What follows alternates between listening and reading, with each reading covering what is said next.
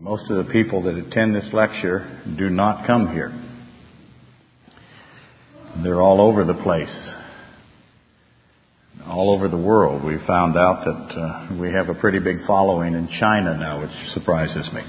So here we go. May the 2nd, 2010, lecture discussion number 22 on Zechariah 11, Matthew 27, Acts 1, 18 through 23, John 13, 27, Proverbs 6, Matthew 12, Revelation 6, and Revelation 13. Now, most of you know that that's been the context. All those aforementioned passages, they apply and they connect, but I really did that for the people who find us on iTunes or Podbean, whatever those two things are. But there seems to be a lot of them. So that is for them so that they can keep up as best they can. And you'll notice that I do that a lot as I go through lately because of those folks. So, that said, keep in mind that the key to everything that we're going to talk about today and everything we've been talking about for 22 lectures is Zechariah 11. If you don't know the context that is Zechariah 11, you're going to struggle. Failing to keep Zechariah 11. Am I too loud? I sound really loud to me. Turn it down? Okay. Thank you. Failing to keep, because I can't yell. That really bugs me. Failing to keep Zechariah 11 at the forefront is going to lead to interpretive error, along with a few other things. You have to know who Christ is. You have to know who the Antichrist is, or you're never going to understand the eighth mystery. So you've got to have Zechariah 11. If you don't understand Zechariah 11, interpretive error is going to come with respect to the eighth mystery, which is, as you know, and again, this is for people on iTunes, the eighth mystery is the mystery of the seed of Satan, Genesis 3:15, also called the mystery of the man of sin, 2 Thessalonians 2:3, also called the mystery of the Antichrist. So, the eighth mystery of the 11 mysteries is this mystery of the man of sin, or the mystery of the lie, it is also called in Scripture. Now, to state that in another way, if you don't have Genesis 3:15 and Zechariah 11, you'll never understand the words and the actions of Judas. They're going to be shrouded to you. They're going to be mysterious. They're going to be covered and dark, and they're going to be undecipherable. You're not going to understand or ever figure out what Judas is doing or why he's doing it or what he's saying. That prophecy in the Old Testament with regard to the seed of Satan and the Antichrist, or the idol shepherd as it's called in Zechariah 11, critical information. Now, all of you know that, and I understand that. But without it, error is going to abound. And most certainly, the very best you can hope for is a shallow understanding. Just the elementary. Now, I'm going to emphasize for what will be the final time, I hope. I'm really planning on being done today. I'm not going to make it, but I'm really planning on it. I said to myself, I'm going to finish this lecture on number 22. And then I wrote it. And the last words I write almost is there will be a lecture 24. So I got 2 more to go. But anyway, let me emphasize. I'm not going to say it again, I hope, for the next couple of lectures.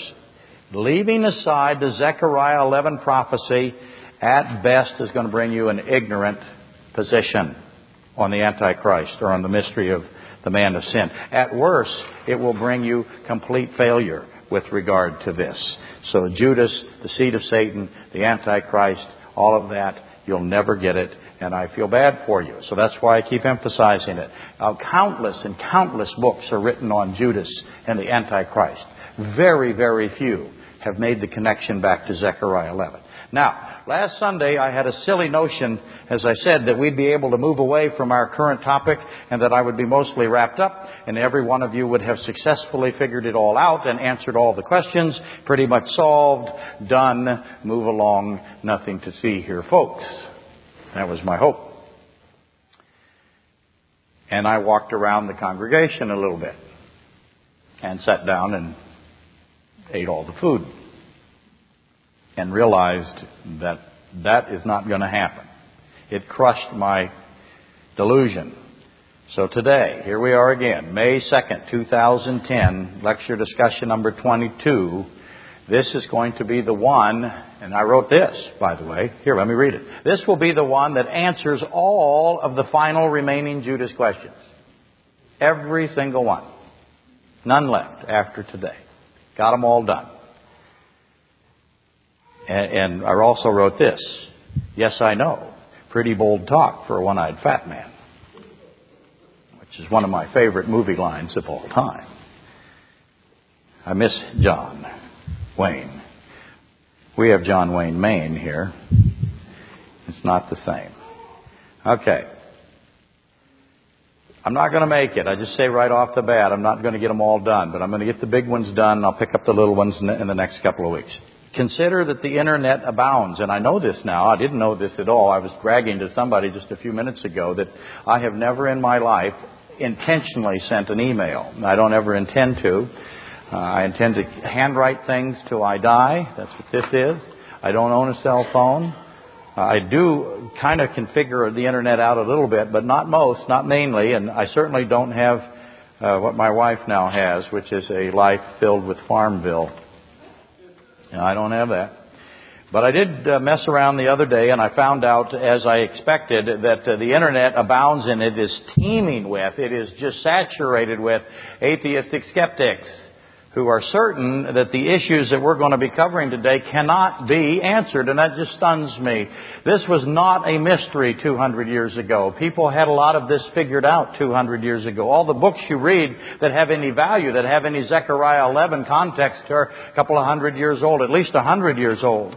And so you would think that we would have somebody somewhere that would answer these silly things that the atheistic skeptics put in their websites. And they are constantly gloating, and they're mocking, and they're dancing about, and they're very confident in their assertions that none of these things that we're going to say today, or none of the questions that I'm going to ask you today, can be answered.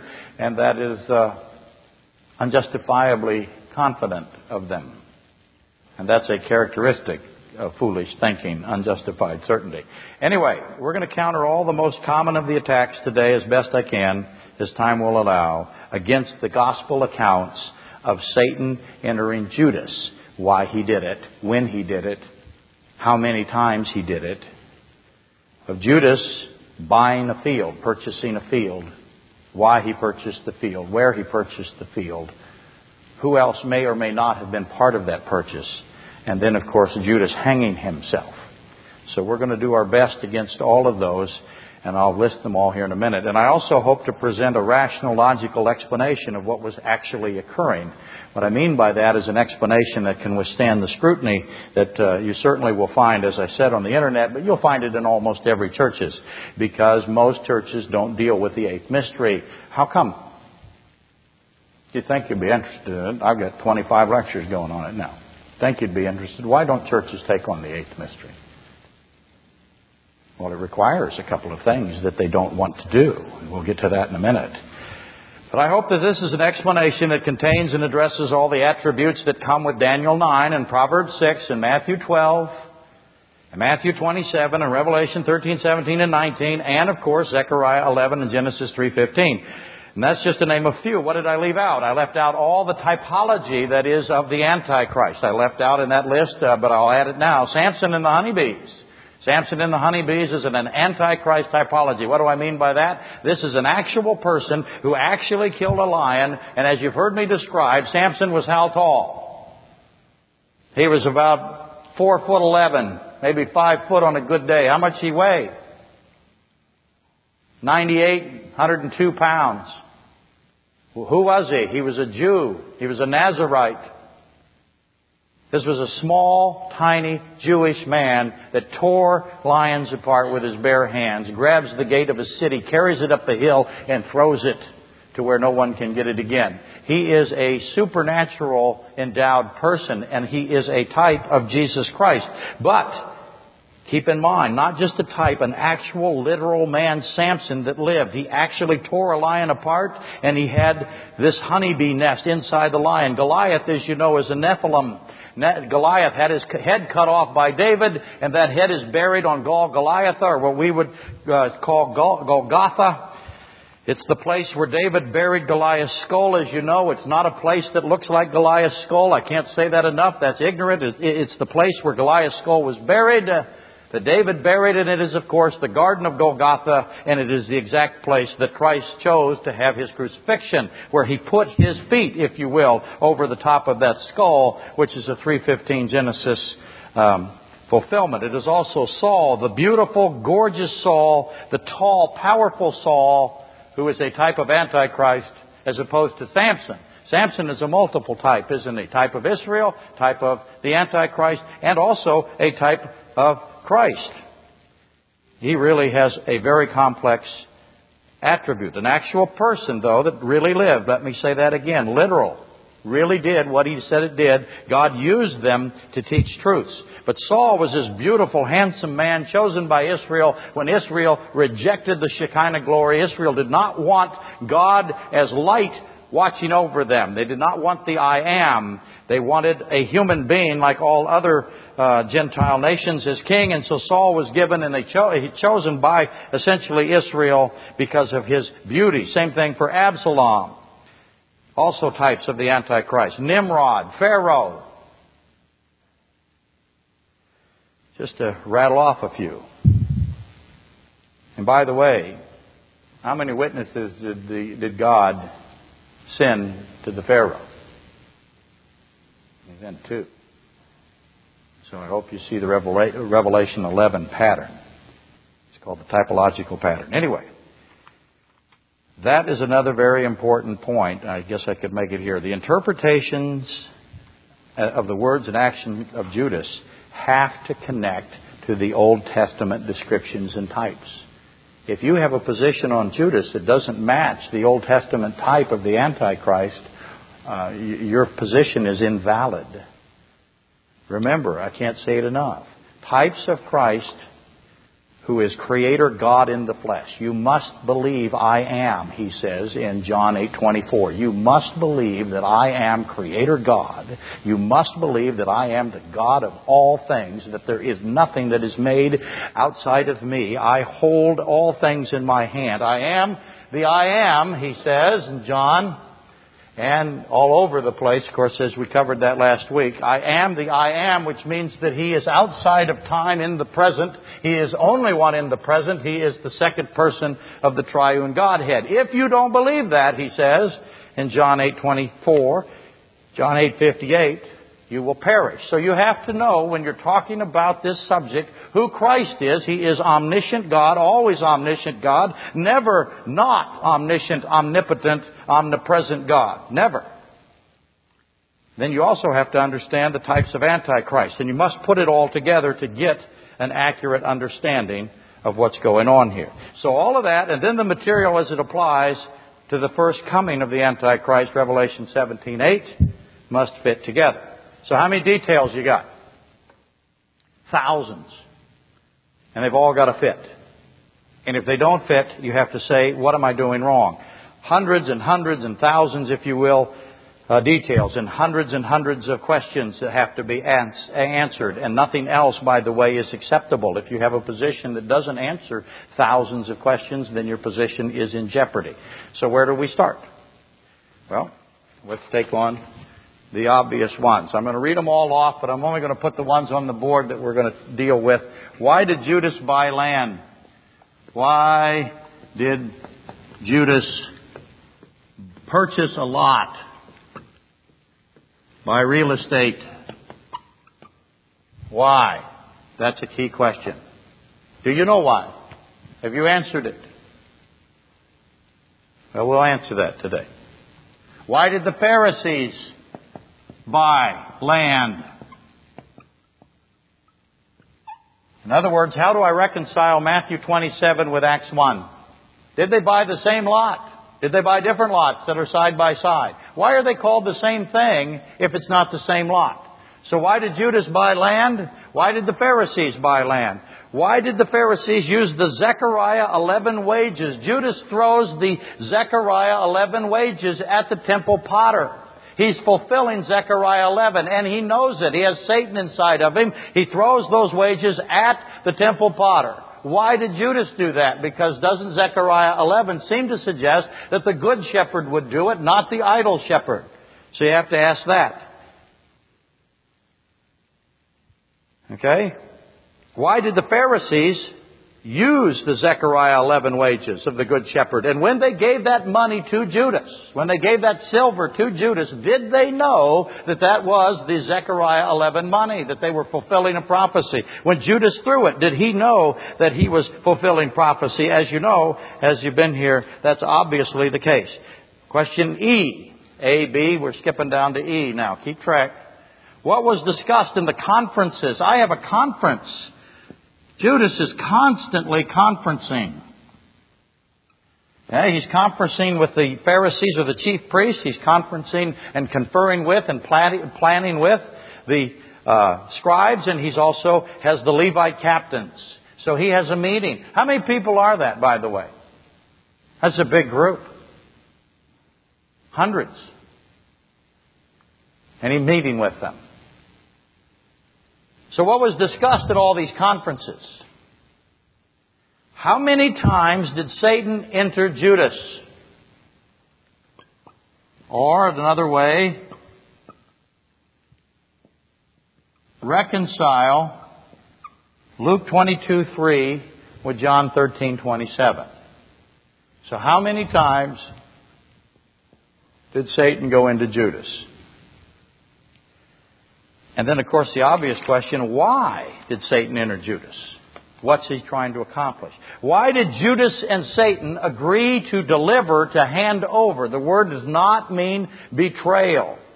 Over and over again. Remember, Christ is the omniscient I am. He's omnipotent. He's omnipresent. You cannot deceive God.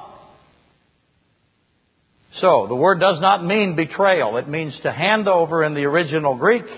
Why did Judas and Satan want to hand over Jesus Christ? What were they going to gain out of it? It would seem contrary to their plan, but it doesn't. They're anxious to do it. They want to do it. They intend to do it, and they did do it. So what? Why did they want to avoid the multitude? There's a multitude of people following Christ. Why is there a multitude of people following Christ? What's He do? He heals all of them. Not happening today, by the way. So there's a great multitude. But they were very careful, the Pharisees. They did not want Christ handed over in front of that multitude. So why did they want to avoid the multitude? What's the problem? What were they trying to get by? Because how powerful were the Pharisees, by the way? Could they handle a multitude of Jews? Well, they had a couple of things going in their favor. They had the captains or the Levite guard, the temple guard. How big is that guard? Very big. Maybe 1,000 or so soldiers. Now, there's a lot of people in Jerusalem. We'll get to that in a minute. Why is there a lot of people in Jerusalem right now when we're talking about this? It's a pilgrimage festival. Which festival is it? Passover. Anyway, we'll get to that in a minute. Why did they want to avoid the multitude that is following Him around, getting healed every time they get anywhere near Him? And by the way, as you know, not in the history and not in anywhere in the written word does anyone die if they're physically present next to Christ. Check that out sometime. He's life. Now, why did Christ choose Gethsemane? As you know, as we just said, He chose Golgotha because that is the place where Goliath's head is. He intends to be crucified on top of the skull of Goliath. That's why He chose the Garden of Golgotha to be crucified. Why did He choose the Garden of Gethsemane as His handing over, as His being delivered site, as the garden spot that He wanted to be handed over? And how did Judas know where Christ would be? He knew where Christ would be. It says so. How did he know that? And then, of course, now another question that we'll get to. Why did Judas hang himself?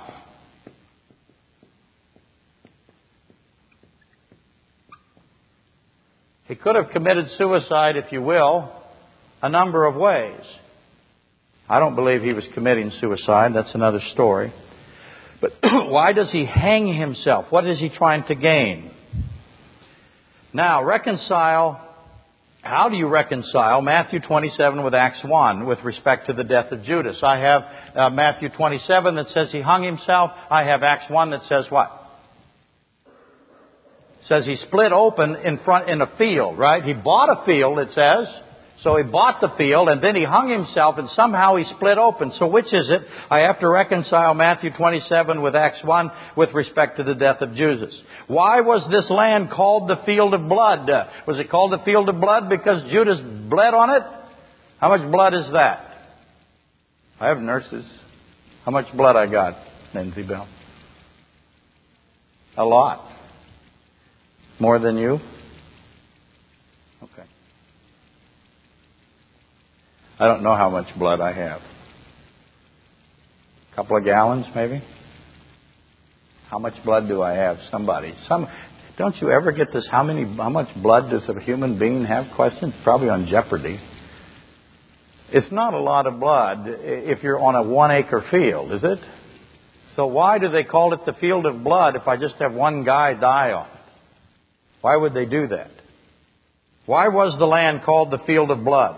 How did Judas, the only one in Scripture of whom it is said that Satan entered into him, the only one in Scripture of whom omniscient God called the devil, the only one in Scripture of whom the omniscient God calls the son of perdition, and the only one who went to his own place.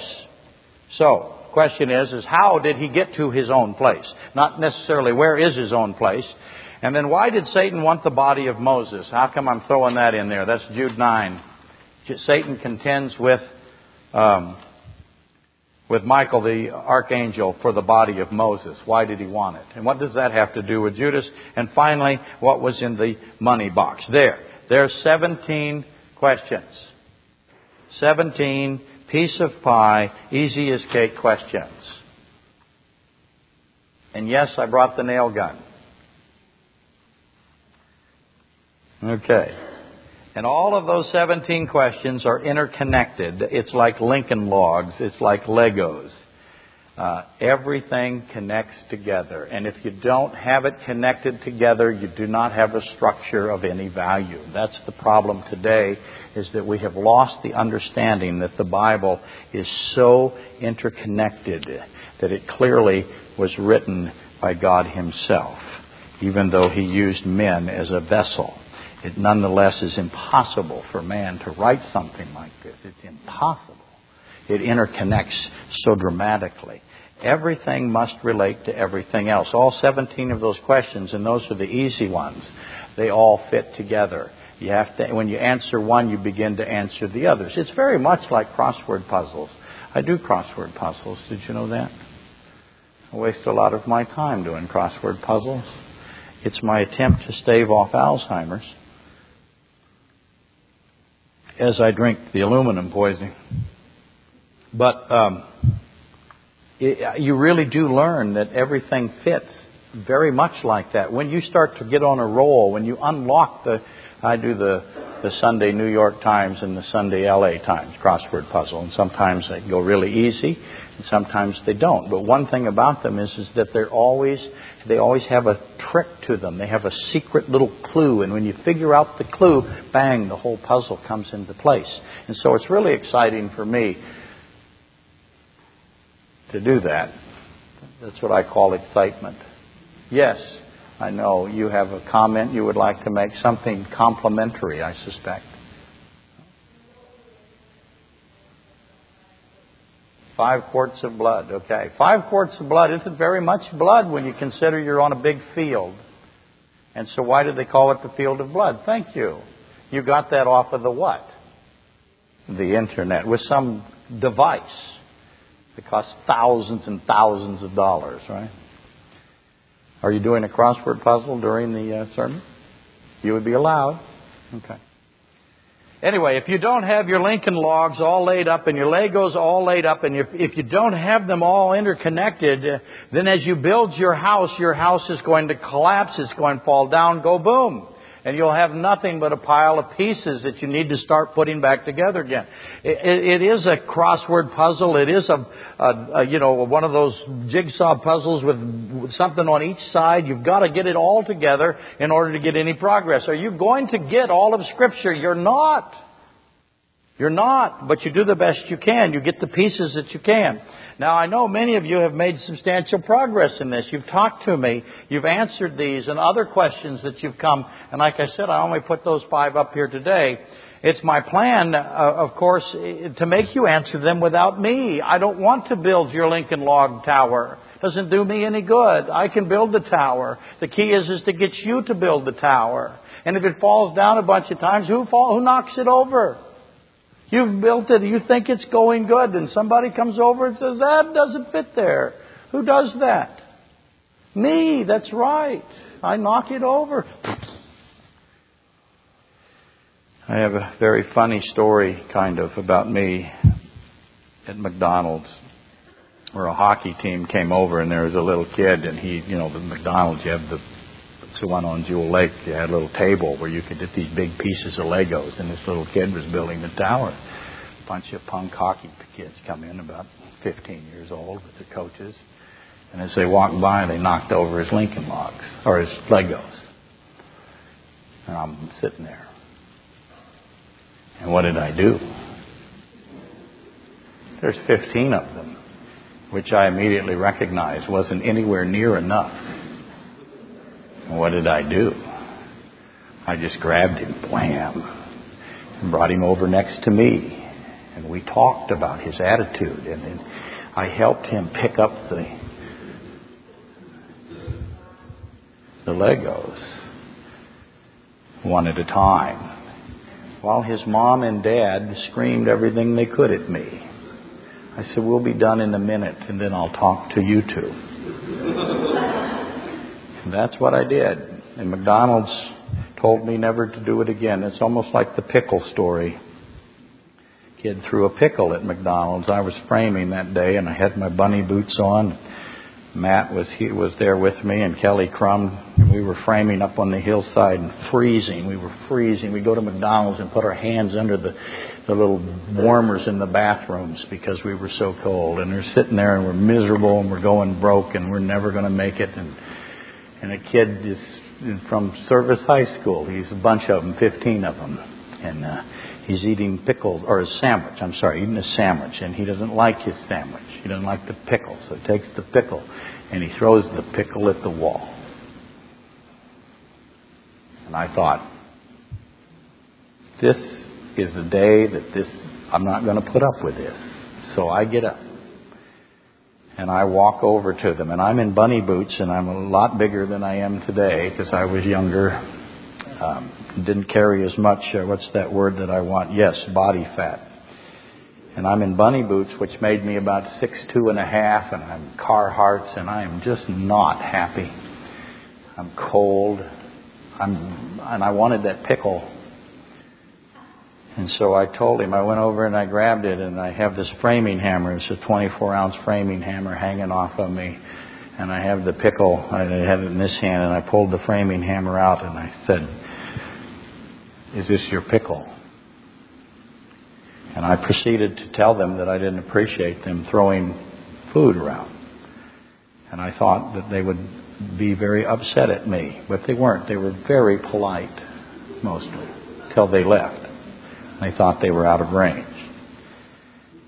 I don't know why I told you that story other than there's Lincoln Logs in there somewhere, Legos, but I've never forgotten it because of how miserable I was. And I just can't deal with people picking on the weak. I don't like that very much. Especially people that have no right to do so. Anyway, you have to build your house and put it together. It's my plan to help you build it, but I know you have to build it. I'm going to come over. I'm not going to knock it over. I'm going to come over and say, do you agree with me that this piece doesn't fit? And I'm going to pull it out and put it here. And what's going to happen to your position? Boom, boom, boom, boom, down it goes. And then what will you have to do? Build it again. Get on the internet and see what all the questions are. They're sure they've got you stumped, okay? But today, this one time, I know you've got to build your own Lego tower. But today, this one time, I'm going to set aside what I know is best.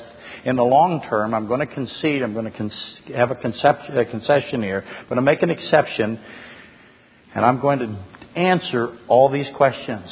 Point blank. I got 30 minutes to do it, and I'll answer them all perfectly. You'll all know.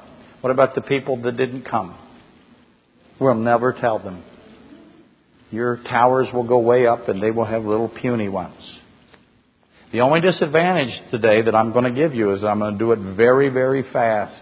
Bang, bang, bang. Quick as I can. So here we go. Answering everything maybe today. And I said this to a few of you already, but it bears repeating. You can't figure this out until you recognize that Satan is inside of Judas, and that makes them extraordinarily powerful, tremendously wise. And they are going up against omniscient God in the flesh. So I have the Christ and I have the Antichrist.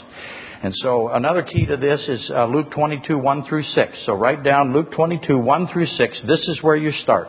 If you were starting to try to figure out Acts 1:18 without Luke 22, 1 through 6 first, and I have left it out, haven't I? I gave it up last week to Dana, who didn't come, and it just made him so frustrated. But this is where you start. This is your first little building block, Luke 22, 1 through 6, because it details out some valuable information. Okay, it tells you about the chief priests, the scribes, and the captains, and all the conferences that Judas, with Satan inside of him, all the planning sessions that are going on, all the strategizing, all the agreements, all the promises, what was agreed to, what was promised, how many meetings, how long did it all take, and what were the issues. That's all going on in Luke 22, 1 through 6. So let's read that together really, really fast. Here we go. That's your first building block. You have it on your table in front of you. Look out for hockey players and don't throw any pickles. Here we go. I should have had it marked, but I didn't. And if you want to read along, here's mine. So you see what mine looks like. I have argued with this guy that put this book out. Here's my Matthew 27. I'll show you this really fast. This is what yours should look like. You should have all these notes, all these corrections. Look what I wrote here. Well, come up and see it later, because I don't want to show, I don't want to say for the people on the internet who still respect me. Okay, here we go. That was funny. Thanks for laughing, John. 22, 1. Now the Feast of Unleavened Bread. It is a pilgrimage festival, the Passover unleavened bread first fruits. That, as you know, Christ is crucified on Passover. He is put in the tomb on unleavened bread. 3 days, 3 nights. He rises on first fruits. Okay, so that's the pilgrimage festival that we have. You have to go, if you're a Jewish man, you must go to Israel. And there's very good reasons for that. It is the law. It is God established His feast days or His festivals. Now the feast day of unleavened bread drew near, which is called Passover. And the chief priests and the scribes sought how they might kill Him, for they feared the people. 2 obvious questions. 1, can you kill Him? No, He's God. Therefore, they don't know that. They don't know that. And they feared the people. Next question. Why did they fear the people? They've got an army. Behind them, not only do they have a temple guard, but they also have the Roman governor. Now, my Bible says then. Does your Bible say then? Then. Okay, if your Bible says then and you don't know that the word doesn't mean then, you're in trouble. But I'll read it as then. Then Satan entered Judas, surnamed Iscariot, who was numbered among the 12. Now immediately, if you think it does say then, you've got to now reconcile with John 13:27, because it says there that Satan enters Judas after the sop of honor that he is given, the first piece of bread out of the Passover. The first piece of bread, of course, is the piece that you give to honor the guest of honor. Judas is the guest of honor at that Passover meal. He is given the sop after he is given the first piece of bread of love, of friendship, of great honor. Then Satan enters him. So this seems to say that before the Passover meal, Satan entered Judas. How do you reconcile that? It's not on the board, but we'll do it. And then you can go on the internet and just smack people around. It's lots of fun. Then Satan entered Judas, surnamed Iscariot, who was numbered among the 12. So now I have this incredible person, don't I? I have this powerful being, Satan, and this man that he has this relationship with. And he knows very intimately, Genesis 3:15. So he went his way and conferred with the chief priests and the captains how he might deliver, or hand over is the actual word, him to them. And how do you hand over omnipresent God, by the way?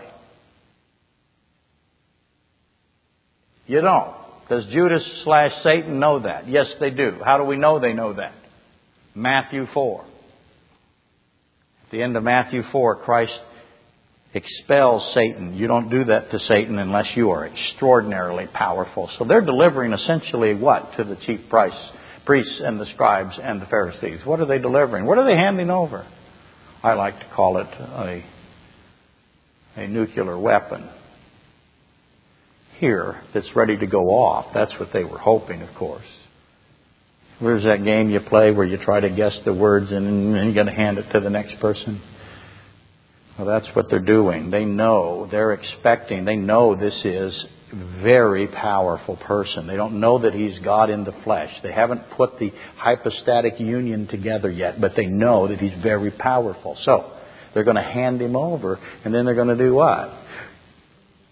This should be cool, because Judas and Satan, very, very evil, Proverbs 6, okay? Understand that they are evil in a way that is irrational. And so they intend to cause as much death as they can, and they love killing their own followers. So he went his way and conferred with the chief priests and the captains how he might deliver him to them. And they were delighted. They were glad and agreed to give him money. Not any money. What money were they going to give him? They're going to give him the Zechariah 11 prophecy money. That's what they're going to do. So he promised and sought opportunity to deliver him to them in the absence of the multitude. They didn't want the multitude around, so he had to agree to that. Did he want the multitude around? Oh, yeah. But he agrees. So you see this conference. I have Satan inside of Judas. I have the scribes. I have the Pharisees. I have the captains. I have the military there. And we got all of this going on. And Judas comes and he's striking an agreement. And he has Satan inside of him. Okay? Now I'm going to set aside when Satan entered for now. But we're going to get to that hopefully today. Is it a pre-Passover entry? Is Luke speaking chronologically? Let me put it another way. Is this meeting between Judas and Satan and the captains, the priests, and the scribes, is it chronological with regard to the Passover? That's a key question. And by the way, the thens are not then. And that's why this question comes up. That's why it's so easy to answer, frankly. I wish it wasn't such a mystery to people. But the word in the Greek means either and or it means now. It does not mean then. So the first thing you do is cross out where it says then and put and or now. And now you understand, I hope, why it is the issue of whether or not it's chronological. There is a Hebrew principle, even though Luke is a Gentile and he's writing to Gentiles, there is a Hebrew principle of what's called recurrence. And we wonder whether or not that's happening here. And we'll get to that, I hope. It may be before I'm done, and I'm hustling now. And I'm doing good. I'm on page 7. You only got 3 or 4 to go. So a piece of cake. Easy as pie. Easy as cake, piece of pie, one or the other. So in other words, is this meeting that's occurring with Judas and Satan inside of him and these religious leaders of the Jews, is this meeting that is occurring, is this happening as in John 13 it says that they departed and went into the night.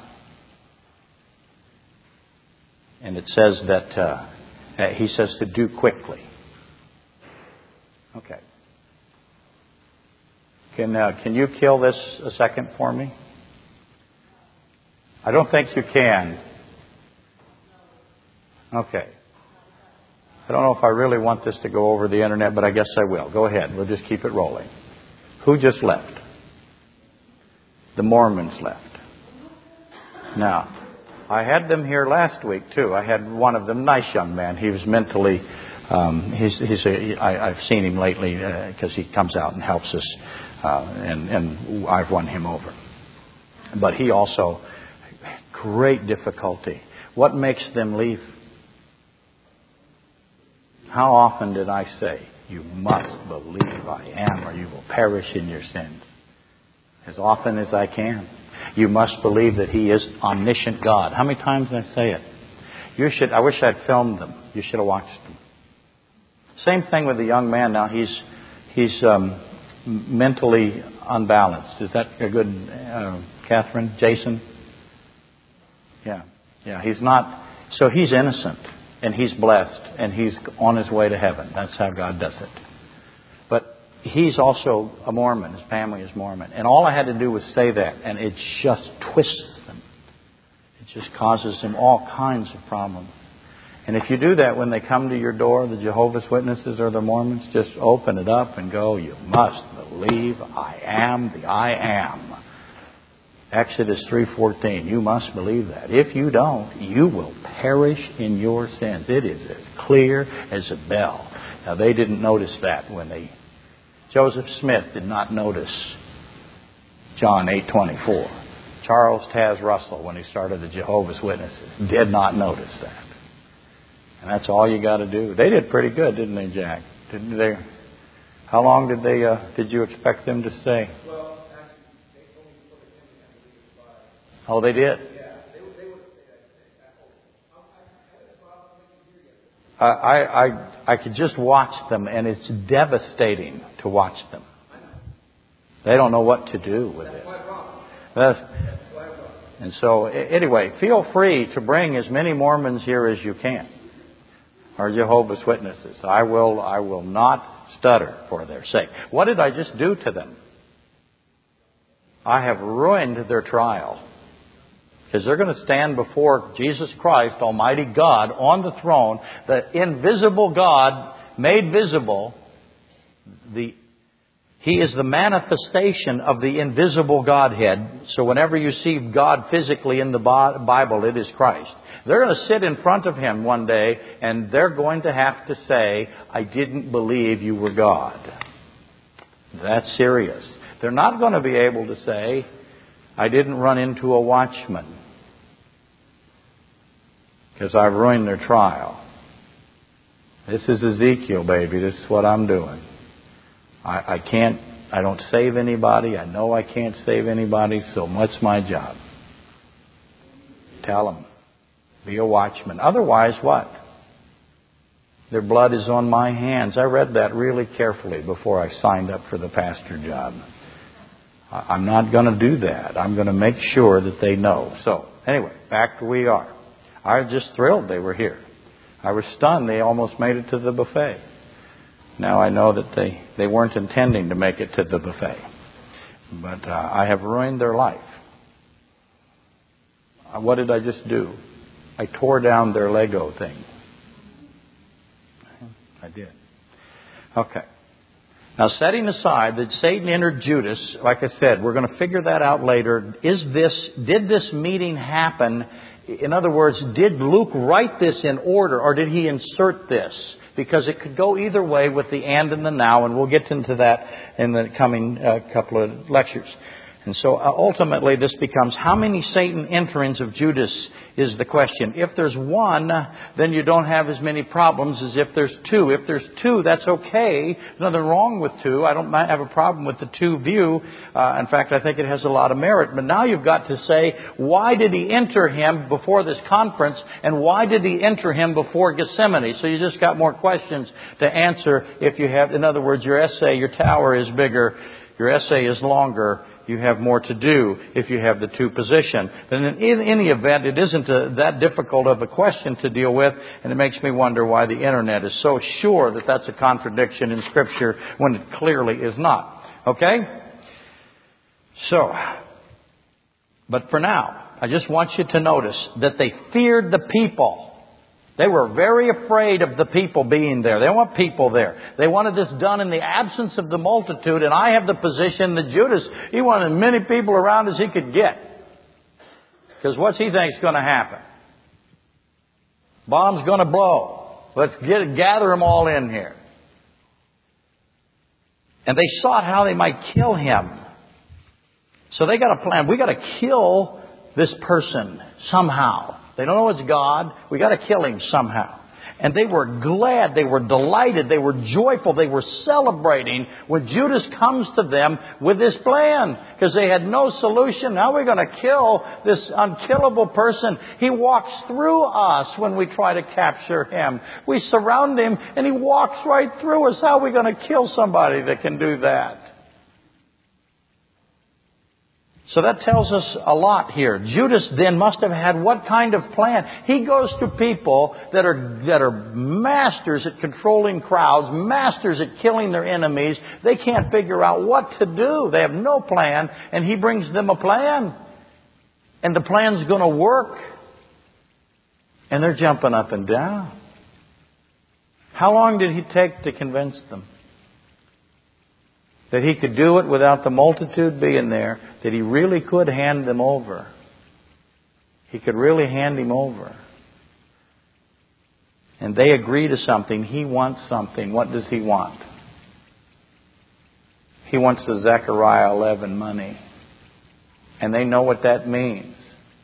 They know the Zechariah 11 money what? What's it say? Whoever gets the Zechariah 11 money is probably the who? Is the Messiah. So he's saying to them, I am the Messiah. Who's inside of him? Satan is. How powerful is he? Really powerful. Did they ask for proof? What are they always asking Christ to do to prove that he's the Messiah? What are they asking? Show us a sign. Do you think they're going to hand over that Zechariah 11 money without wanting a sign? What sign did he give them? That Christ gave them the sign of Jonah. He said, adulterous, evil generation, I'm not going to give you a sign except the sign of Jonah. What sign did they ask Judas / Satan? And what sign did he give him?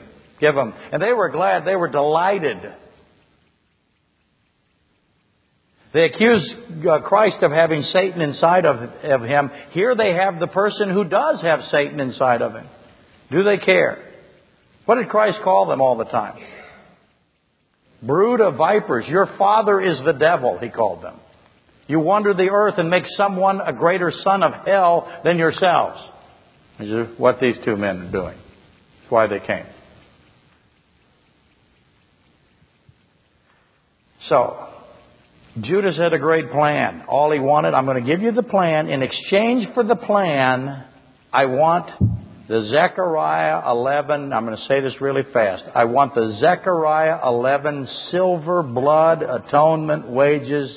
2 Samuel 24, 1 Chronicles 24, Exodus 30, 11 through 15. I want, he says, the Zechariah 11 silver blood atonement wages in exchange for my plan and what I will do. And they are delighted. And Jerusalem, as I said, is filled with people, multitudes. It's a pilgrimage feast day, and the chief priests are afraid of the people. They got a guy out there healing everybody that comes near him, doing everything, feeding thousands. He can walk through you. He walks on water. He can make you fall down if all he says is his name. How are you going to capture him? How are we going to deliver him? Why does he want to be delivered? Because God wants to be delivered, doesn't he? Most people say so he can die. That's true. But that's not the first reason. What's the first reason he wants to be delivered? What's the Scripture say? Give me the Scripture. To the Jew first. To the Jew first. Okay. So, here's the deal. This handing over must be done at night because they don't want the people around. So, at the place. Judas knew the place, John 18:2, because the multitude wouldn't be near. I don't think that's part of Judas. I think that's an agreed upon. He's going to take the money. So there's many answers now in Luke 22:1. How can they kill him? They can't. He's God. And strategically, however, they don't want to kill him because in front of witnesses. How come? They don't want to be blamed for his death. How come? They want somebody else blamed for his death. Who? They want the Romans blamed. Why? This is a not convoluted, it's a very complex plan. They can't kill him, they don't know that literally, but strategically they can't be blamed for his death. So they need the Romans to be responsible. Ultimately, he's brought up on what charge by the Romans and executed what? And by the way, did the Romans kill God? Don't be silly. Don't watch those movies. Or when the part comes out where the Romans kill God, boo, at least that. He was charged with treason, with sedition. And who's he crucified with? Jewish insurgents, freedom fighters, if you will. So that's what he's crucified for ultimately. And who got the blame for it? Did the Pharisees get blamed? No, the Romans. We had to turn him over, We got to do it. And they got him at night. That was the plan, because Christ is surrounded, as I said, by desperate, sick, dying people by the thousands. So they can't get near him. And if they tried to get near him, it'd be like shutting down the hospital. The sick people would rise up and slaughter them. Not going to happen. So where is Jesus at night? No one knows the place except who? The disciples and Jesus. Judas knows the place. He knows that this is where Christ wants to be handed over. Obvious question. Why does he want to be handed over at the Garden of Gethsemane? It's an olive press. That's your key. It's about olives. But Judas knows the place. So to sum up, Judas gives them the how to kill Christ, if you will. In exchange, Judas wants the Zechariah 11, silver, blood, atonement, census, ransom, good shepherd wages. Exodus 30, 11 through 16. He wants the atonement money. I'm going to take out the word atonement and put in the other word for it. He wants the what? The blood money. Silver is atonement money. Exodus 30, 11 through 16. That's why David, when he has a census, he counts people without the blood money. If you count people without the blood money, what happens to you? You get a plague. I'm sorry, I said Exodus 30. What I really meant was 2 Samuel 24. Or 1 Samuel 24. Whatever it is. 1 Samuel 24. But Judas wants this money. Where does he keep it? Where does he keep it? He obviously keeps it in the money box. That's why he always wants the money box. Down the stretch, you got to have the money box. He wanted the money box from the very beginning. How come he wanted the money box from the very beginning? He intends to put the Zechariah 11 blood money in it. Which is why he and Satan take it with him all the time. John 13:29. Okay, the key question. Did Judas/Satan always intend to throw the atonement money at the potter?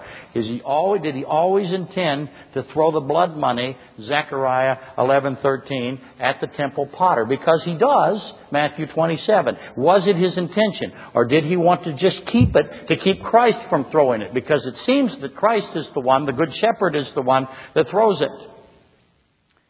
And certainly, Judas/Satan did not want Christ to throw the money, because if Christ throws the money, what's the crowd going to think he is? He's the Messiah. They know the gig here.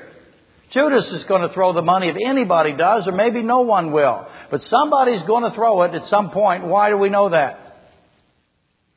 Zechariah 11 is prophecy, 11:13 through 14. So, we have to go over Zechariah 11:13 and 14. Is this passage what's called Hebrew double reference, like Isaiah 7? In other words, who throws the money in Zechariah 11:13 through 14? Does the Good Shepherd throw it, or does Satan Judas throw it? And did Satan and Judas figure it out? Okay, Matthew 27, 3 through 9. It should be noted. Flip over there. Don't have time to read it, but flip over there.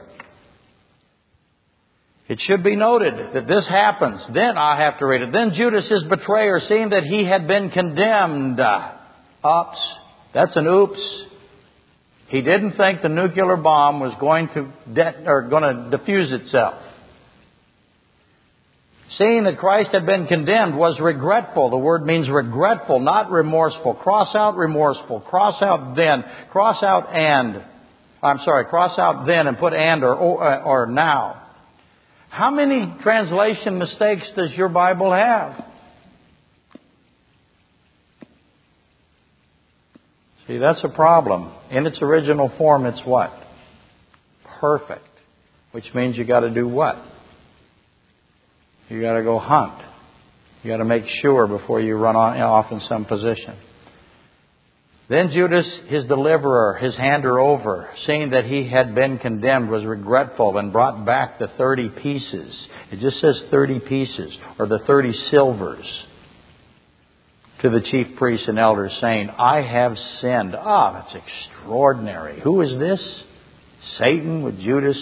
I have sinned by handing over innocent blood. And they said, what is that to us? You see. Actually, it's what to us you see.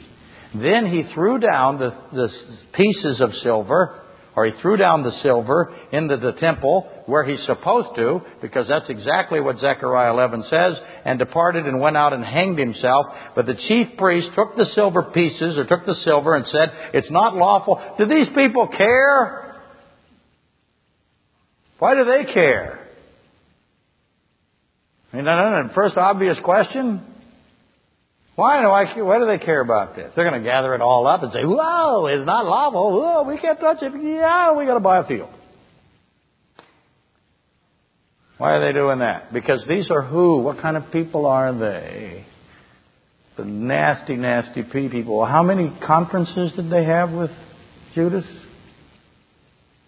How many times did they go over the plan? So what's the obvious question? Is this part of the plan? And when you read this, did you assume that this had never been discussed before, all of this little detail? That they just kind of did it off the spot, off top of their heads? Oh, hey, look at that. He's been condemned. What do I do? Oh, I'll throw the pieces, then I'll go hang myself. Oh, we'll fret over the pieces. We'll go buy some real estate. These are very clever, sinister men. Nothing. Everybody's got a teleprompter here. Nothing is left to chance. Nothing. Everybody's got a playbook. Everybody's got a script. Everybody knows. Except who? The audience. Okay? You need to know this. Matthew 27, 3 through 9, when I just read, occurs before a large group of people. I have a whole bunch of people coming out. I'm in the temple, on the temple grounds. This large group of people is a procession. And who's there? Who's in the procession? Jesus Christ is in the procession. The I Am, God is. And they're walking across the temple grounds, if you will, across the Temple Mount. They're walking. How many people are watching them? This is a big deal. What is Christ? How's he look? He's being led by them, and he's bound up, right? Okay, led and bound, and they're walking across. Now what happens? Big, huge group of people. Everybody, if you want to think of it this way, in bleachers watching. This is a big deal. I had a multitude in this. I have a pilgrimage festival. They're walking across. I got the captains, I got the scribes, I got the Pharisees, and I have Christ bound and being led. That's something he wanted, by the way. He's in total control of this. He wants to be led and he wants to be bound. That's important. That's a detail that he wants. Now what happens? Judas comes in. Boom. Stops the procession. Stop. I have delivered innocent blood.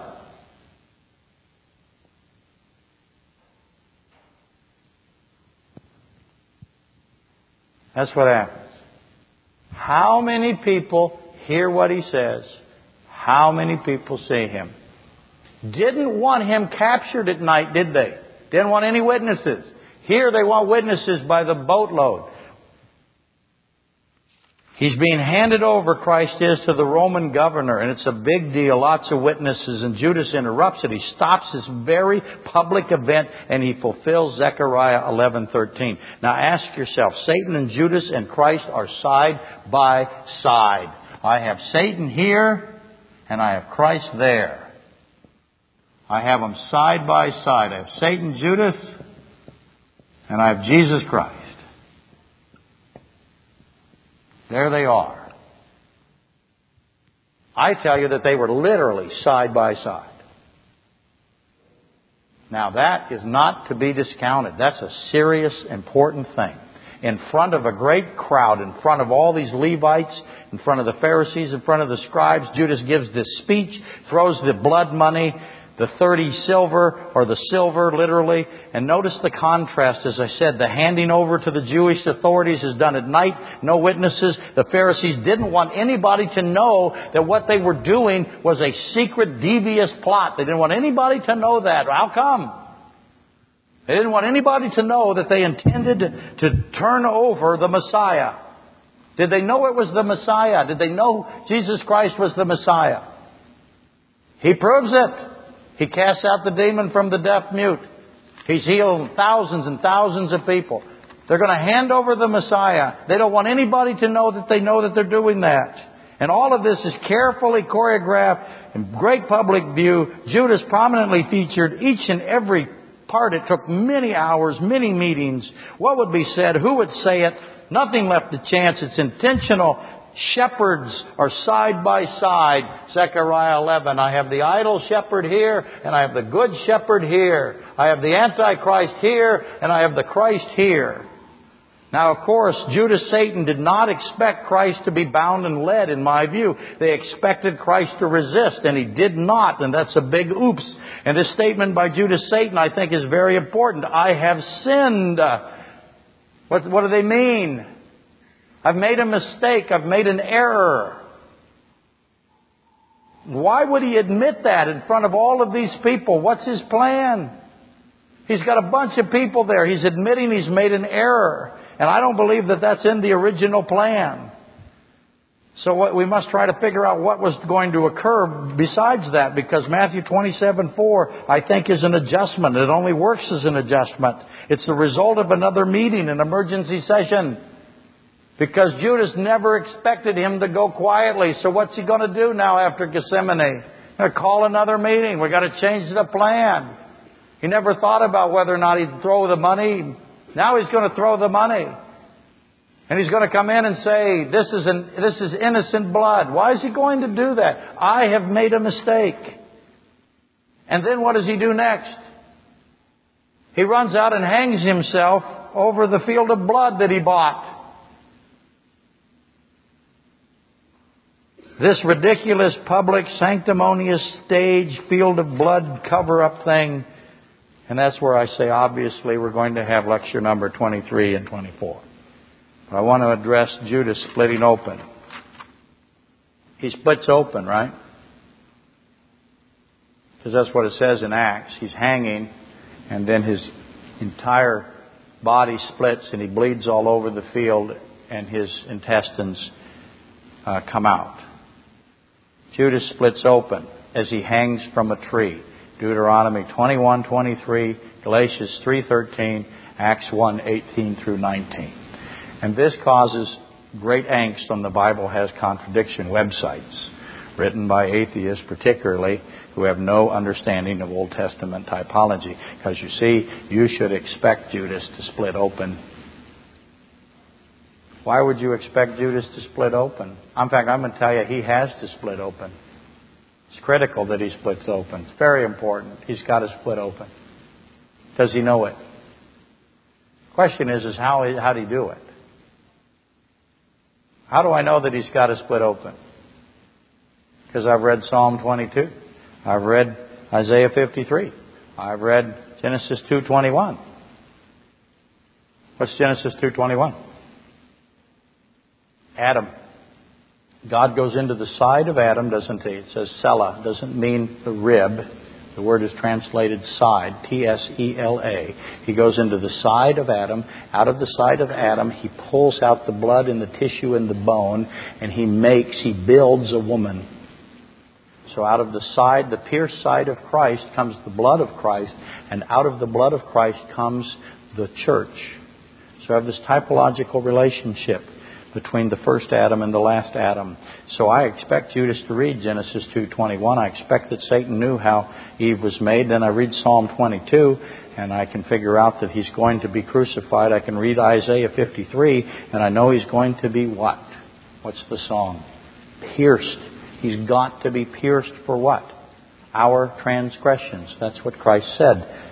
Okay? Leviticus also is filled with blood, atonement, blood covering. Zechariah 12:10 says this. Israel, I'm going to paraphrase it a little bit.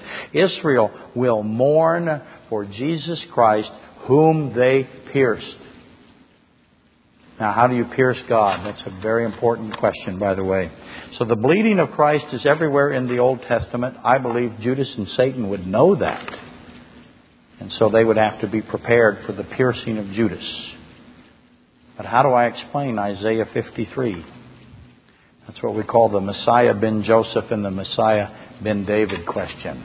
And I'll explain that in the next 2 weeks. So, how many answers did I give you? Why did Judas buy the real estate?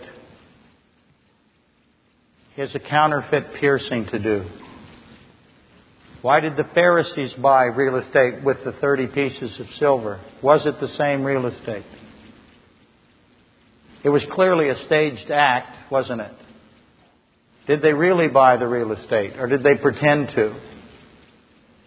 What were they doing? How many conferences? What did we decide at the conference? We decided how to do this in front of all these witnesses in such a way that we could create something. What are we trying to create?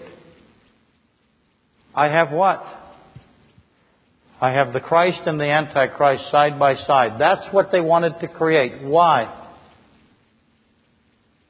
Because they want to cause something. What do they want to cause? A choice. They want the nation of Israel to choose someone.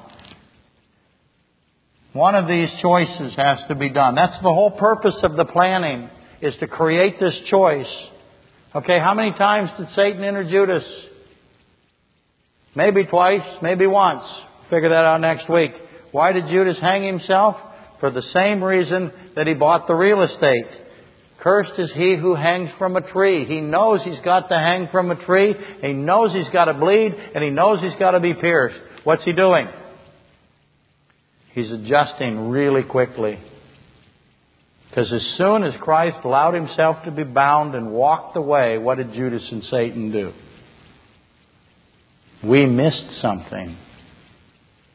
We missed something. We have to adjust. How smart are they?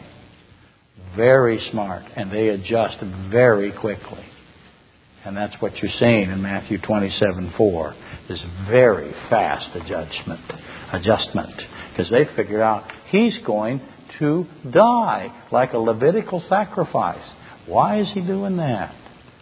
Next week, we'll finish it.